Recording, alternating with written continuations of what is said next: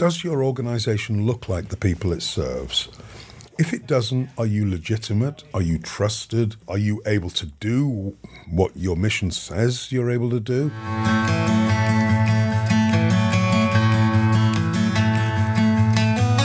Welcome to the Be Change podcast. We're your hosts, Warren Goldstein-Gelb and Marcy Goldstein-Gelb.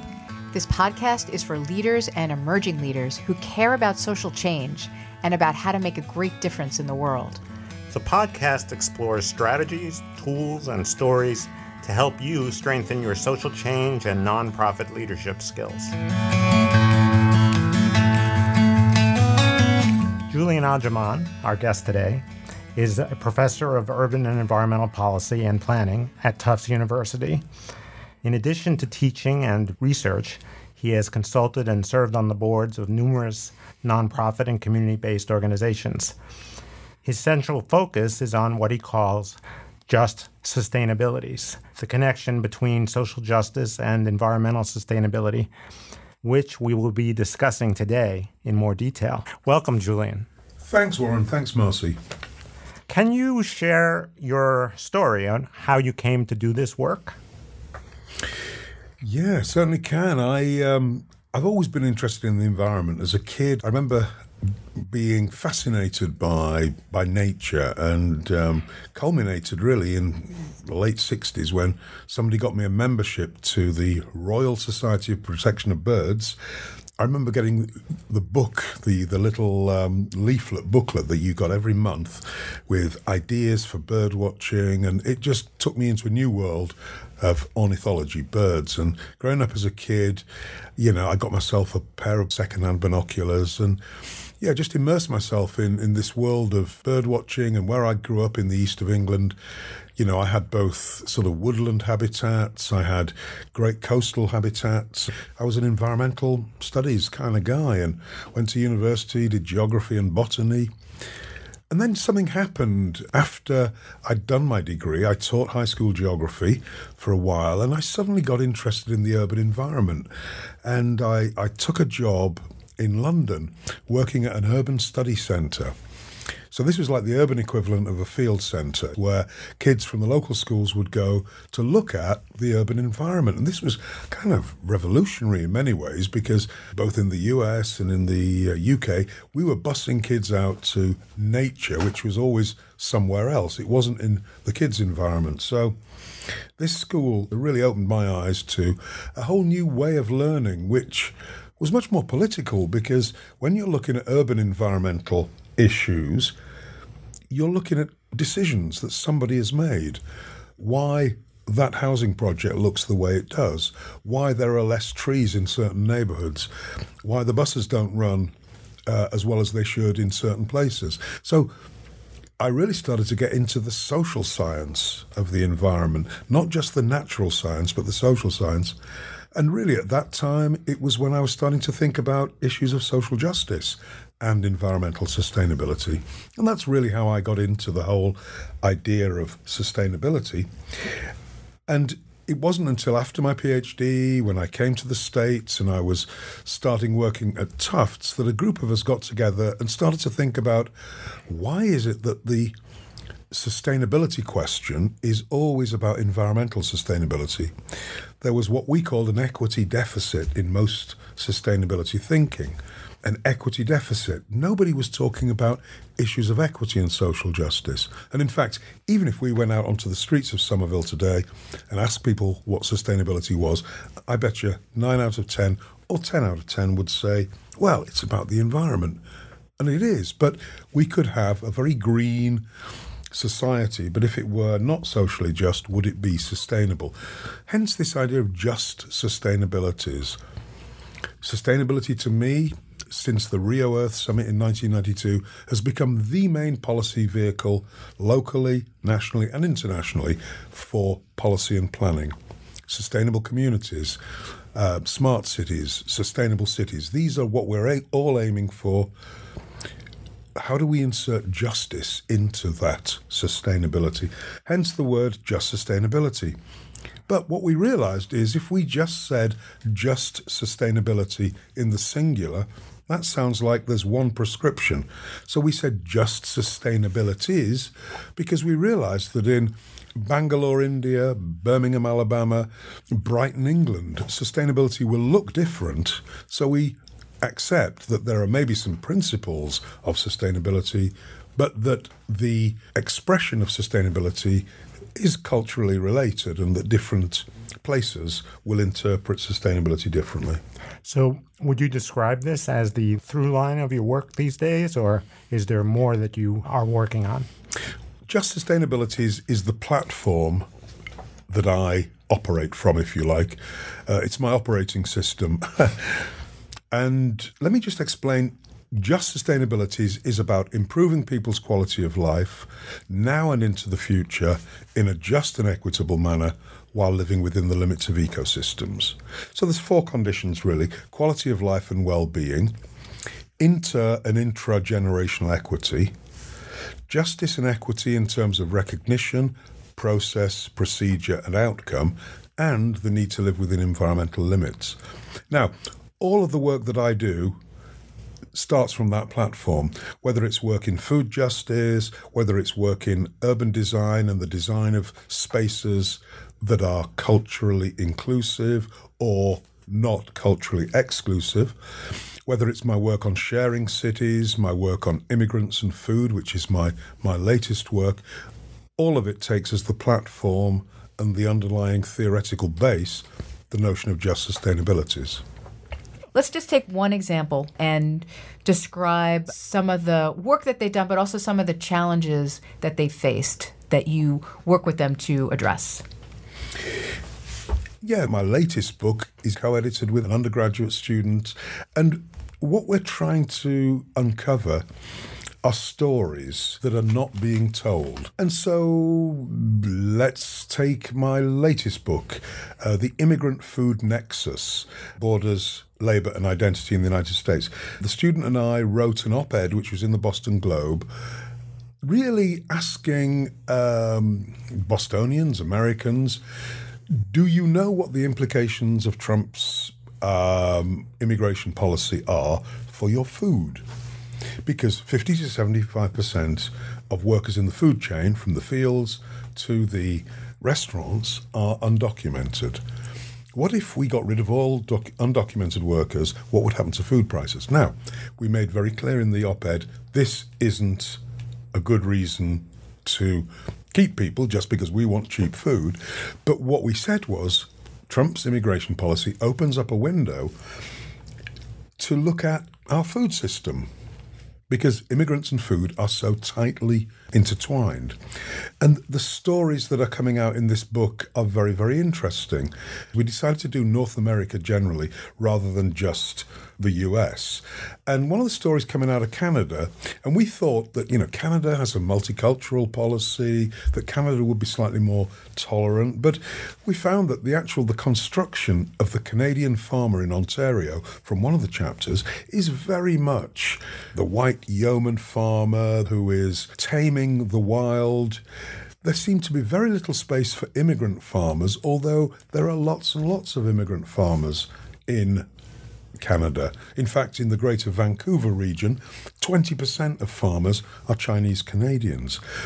Another interesting thing we found was that a lot of the progress that is being made in farming is due to Latinas. Down in the Southwest, in Arizona, we found food cooperatives that were being run by the women. The men were doing the work in the fields, but women were doing the organizing. They were the brains behind the marketing system, where they were gathering together as cooperatives to get a better price for the produce.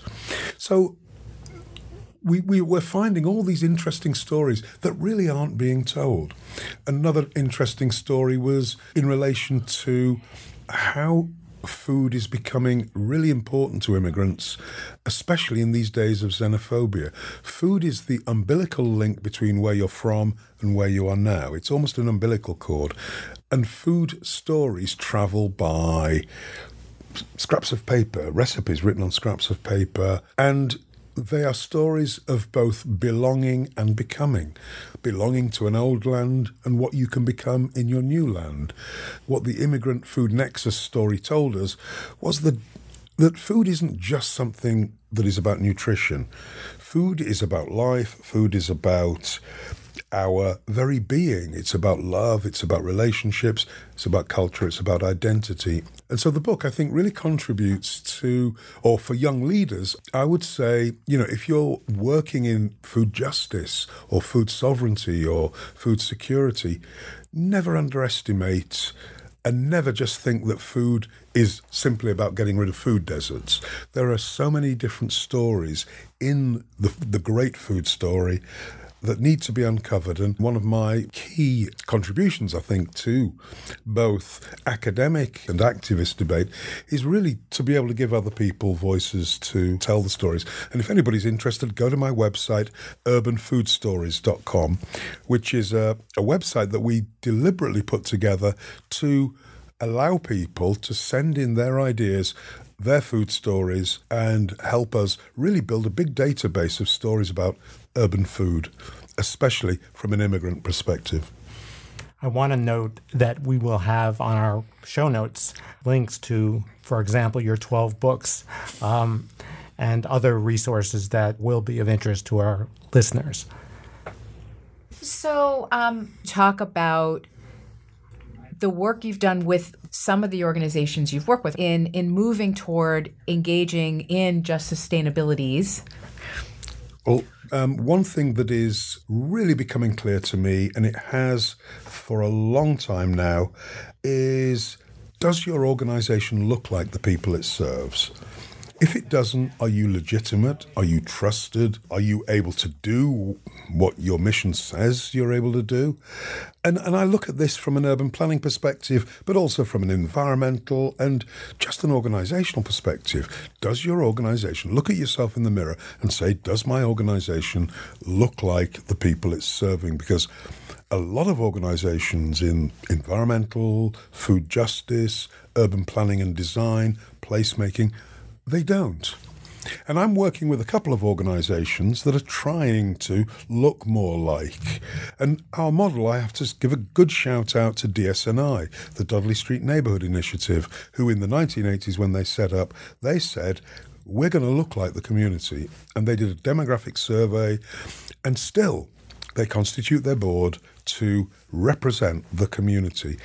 I think this is why DSNI has been so successful over the years with its community land trust, its urban farms, its affordable housing. It's an incredibly impactful organization, not just successful with outcomes, but also the inputs. And I want more people to see and go through that process of self-reflection and asking, do we look like the communities we serve? Because going forward, I think it's going to be much more difficult for these organizations to be trusted, be seen as legitimate in the communities of the future, which are going to be more diverse and different. I think second sort of level for me, and I think of this in urban planning and environmental and social justice campaigning, and we often go through our anti-racist training and we go through gender trainings. What about cultural competency? Now, in many ways, I don't like the phrase cultural competency. It's too managerial. And one of my students said, hey, Julian, let's call it cultural humility. Absolutely, let's call it cultural humility. But whatever we call it, we know what we mean. We mean, how do we, as activists or professionals, how do we understand and interact with cultural difference? And that cultural difference can be difference across religion, ethnicity, gender, transgender, all of the difference that we encounter in our cities today and will encounter even more in our cities of tomorrow. So how do we develop the organization, the learning organization that accepts cultural humility and accepts the need to understand the ways different cultures work? Yeah, it sounds like what you're saying is, tell me if this is right, that leadership is becoming more complex if you want to do a great job in terms of reflecting the community? You're absolutely right, Warren. Leadership is becoming more complex, more nuanced, I think more subtle. I don't want to say in the past we could use blunt force, but today we're not dealing with the public. We are dealing with multiple publics. And how do we communicate across multiple publics? One thing that I think we do, and Marcy, you alluded to this, is we need to recreate a narrative around change. Look, when I came to Boston in 1999, and how Boston is seen around the world now, the Boston Red Sox, Cheers, it's still a very monolithic white Boston that is portrayed to the world. Somebody, and I'm hoping there will be a mayor in the future, the not too distant future, who can reweave the narrative of Boston, this great multicultural city, this city that has benefited from these waves of immigrants. And in the last 20 years, I've noticed these changes, and we are getting more and more immigrants from more and more places around the world. We need a new narrative, a new story for Boston, and it's up to the leaders who are coming up in your neighborhoods. Start creating that new narrative. As you've documented in your blog, for example, it's becoming more accepted that there has been a history of documented racism in Boston, and I'm sure other cities as well. And so the question becomes, what skills and approaches will new leaders need to weave a richer tapestry? We just mentioned that leadership has become more complex. In the past, maybe it was okay for leaders to speak on behalf of themselves. I remember sort of community development work in the 1980s in London. I was helping some largely white environmental organisations in South London, and their community development method was what I call take me to your leader. It was colonial. Take me to your leader. I want to speak to the leader of your community, and then we'll talk about the importance of wildflower meadows, and everything will be fine. That's not how community development works. And it was proven that a lot of these so-called leaders of communities were men. Often they were maverick men. How do we weave a narrative when we're not really involving communities, we're just involving often self-styled leaders? Narratives are by their very nature, I think, a community effort. And leaders of the future need to really look at weaving these tapestries rather than doing a solo act. So we know that the environmental movement over time, many have expressed recognition that, we need to diversify, but they haven't gone through the process that DSNI, as an example, has. Do you have any examples of working with an organization that has struggled with this and how you engaged with them to move in a positive way? Yeah, I've got lots of examples. I don't want to mention names, so I'm going to draw from several bits of experience. I've worked with a white-founded organization that has become now majority people of colour on the board, not necessarily in terms of its employees. And there's a little tension there in that I believe in the way that they want to change from a majority sort of white board and a white founder board into an organisation that really reflects local neighbourhoods. There are all kinds of tensions. Number one, it's a small organisation, and so the staff turnover is pretty high because it's low security in the sense that the organisation relies on grants and a little bit of consulting. How do you get a diverse workforce in a situation of precarity? And I found this a long time ago when I first started out in the 80s in London, that a lot of the people who work for these precariously funded organisations often had a partner who was in a very well-funded job. And these were largely white middle-class people. And that if you were from a minority group and that you'd got a degree, a master's degree, you were largely being pushed into a well-paying or at least well-funded organisation. So we still haven't got over that. 30 years on, the kind of the low-pay, precarious, non-profit syndrome. We need these jobs to be well-funded, pensionable, etc. I'm working with one organisation who are trying to change the stories away from those very safe, feel-good stories to some slightly more edgy stories. One project we're doing at the moment is on resilience. And a lot of stories about resiliency are about individuals, resiliency plans. Well, we've come up with a notion of collective resilience, which is a much more community-focused, how do we make the community more resilient than individuals within the community? And this has especially been focusing on places like Puerto Rico, where recognizing community coherence and community power has been very important in strategies for building resilience. Many interesting things you said, but one in particular is there's always this question of the sort of professionalization of social justice work and the sort of challenge of, do you engage people from the community as the predominant leadership, which means that they are not employed, that they're from the community, and or do you have professional staff that are well paid? And is that a contradiction? Yes, I mean there are many contradictions, I think, many contradictions. One way of thinking about this, and it came up a lot in my book on sharing cities, is the emerging idea of co-production, collaborative production, co-production. There's a great example in Pennsylvania that if you are discharged from Lehigh Regional Medical Center, having had one of a set of procedures, you won't be visited by a doctor or a nurse in follow-up. You'll be visited by somebody who's had the same procedure as you. Now, I'll let you guess which is most effective in recovery. Okay? Yes, it's much more effective if somebody else who's had the same procedure as you visits you. Why?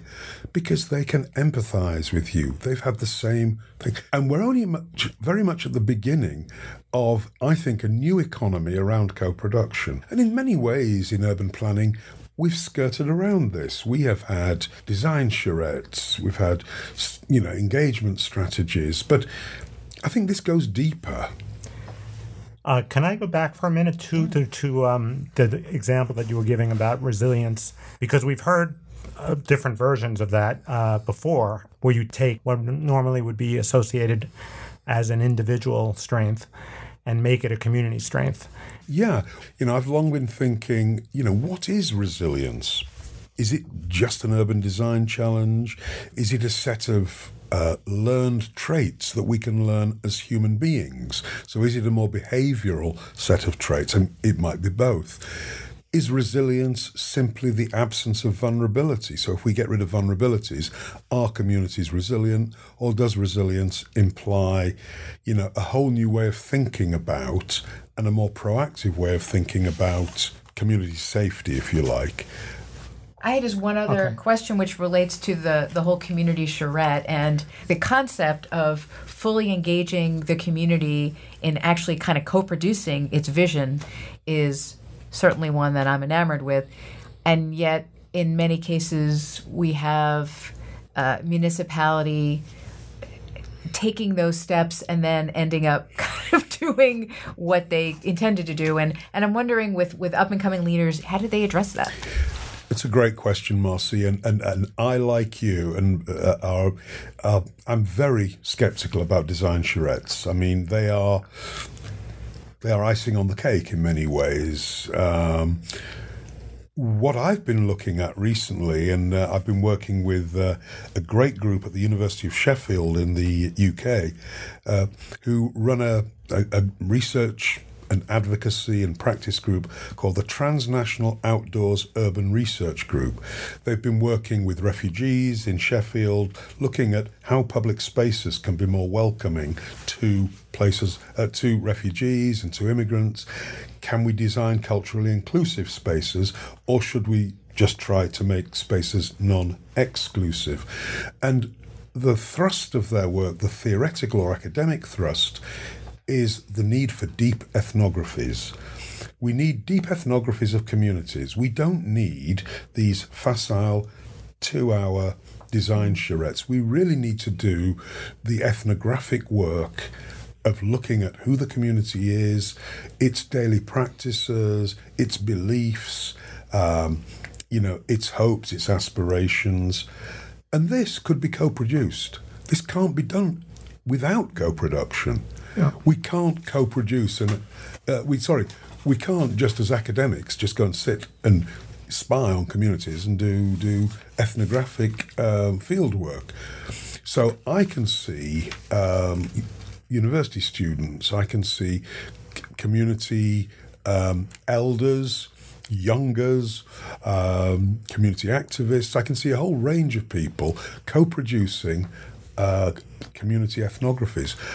Imagine if the City of Cambridge said, we're going to have the year of community ethnographies, where there's some deep research on the historical development of communities, on the changes, on the cultural groups that are present today, on some of the beliefs, the aspirations.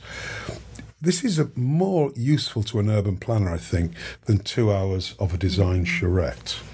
And I think if it were co-produced, it would lead to much more of a desire, I think, to get involved in the co-production of neighbourhoods and ideas about what neighbourhoods can become. I think urban planners are too obsessed with what we can become, smart, shareable, sustainable, healthy cities, whereas we're really not thinking about as much the idea of belonging, recognition, reconciliation, difference, diversity, inclusion. These are all really important because ultimately what our cities can become will be a reflection of who gets to belong in our cities. And I'm afraid at the moment we are excluding a lot of people physically from the city, whether they're homeless, ill-housed, whether they're immigrant groups, whether they're suffering from the displacement as a result of gentrification. So young leaders, think about both belonging and becoming, because both are very important in the future of our cities and our neighbourhoods. Well, how can people find out more about your work? Well, people can find out much more about my work by going on my website, which is julianagerman.com. Information about talks I'm giving, all my books, the academic papers I've written. There's a blog on there, but that's a little out of date. And if somebody writes to me and says, hey, I'd like to blog with you on something, then I'm going to take you up on that. And it gives you my resume and the kind of things I'm interested in through my biography. Great. Well, Julian Agerman, thank you so much for being on our podcast.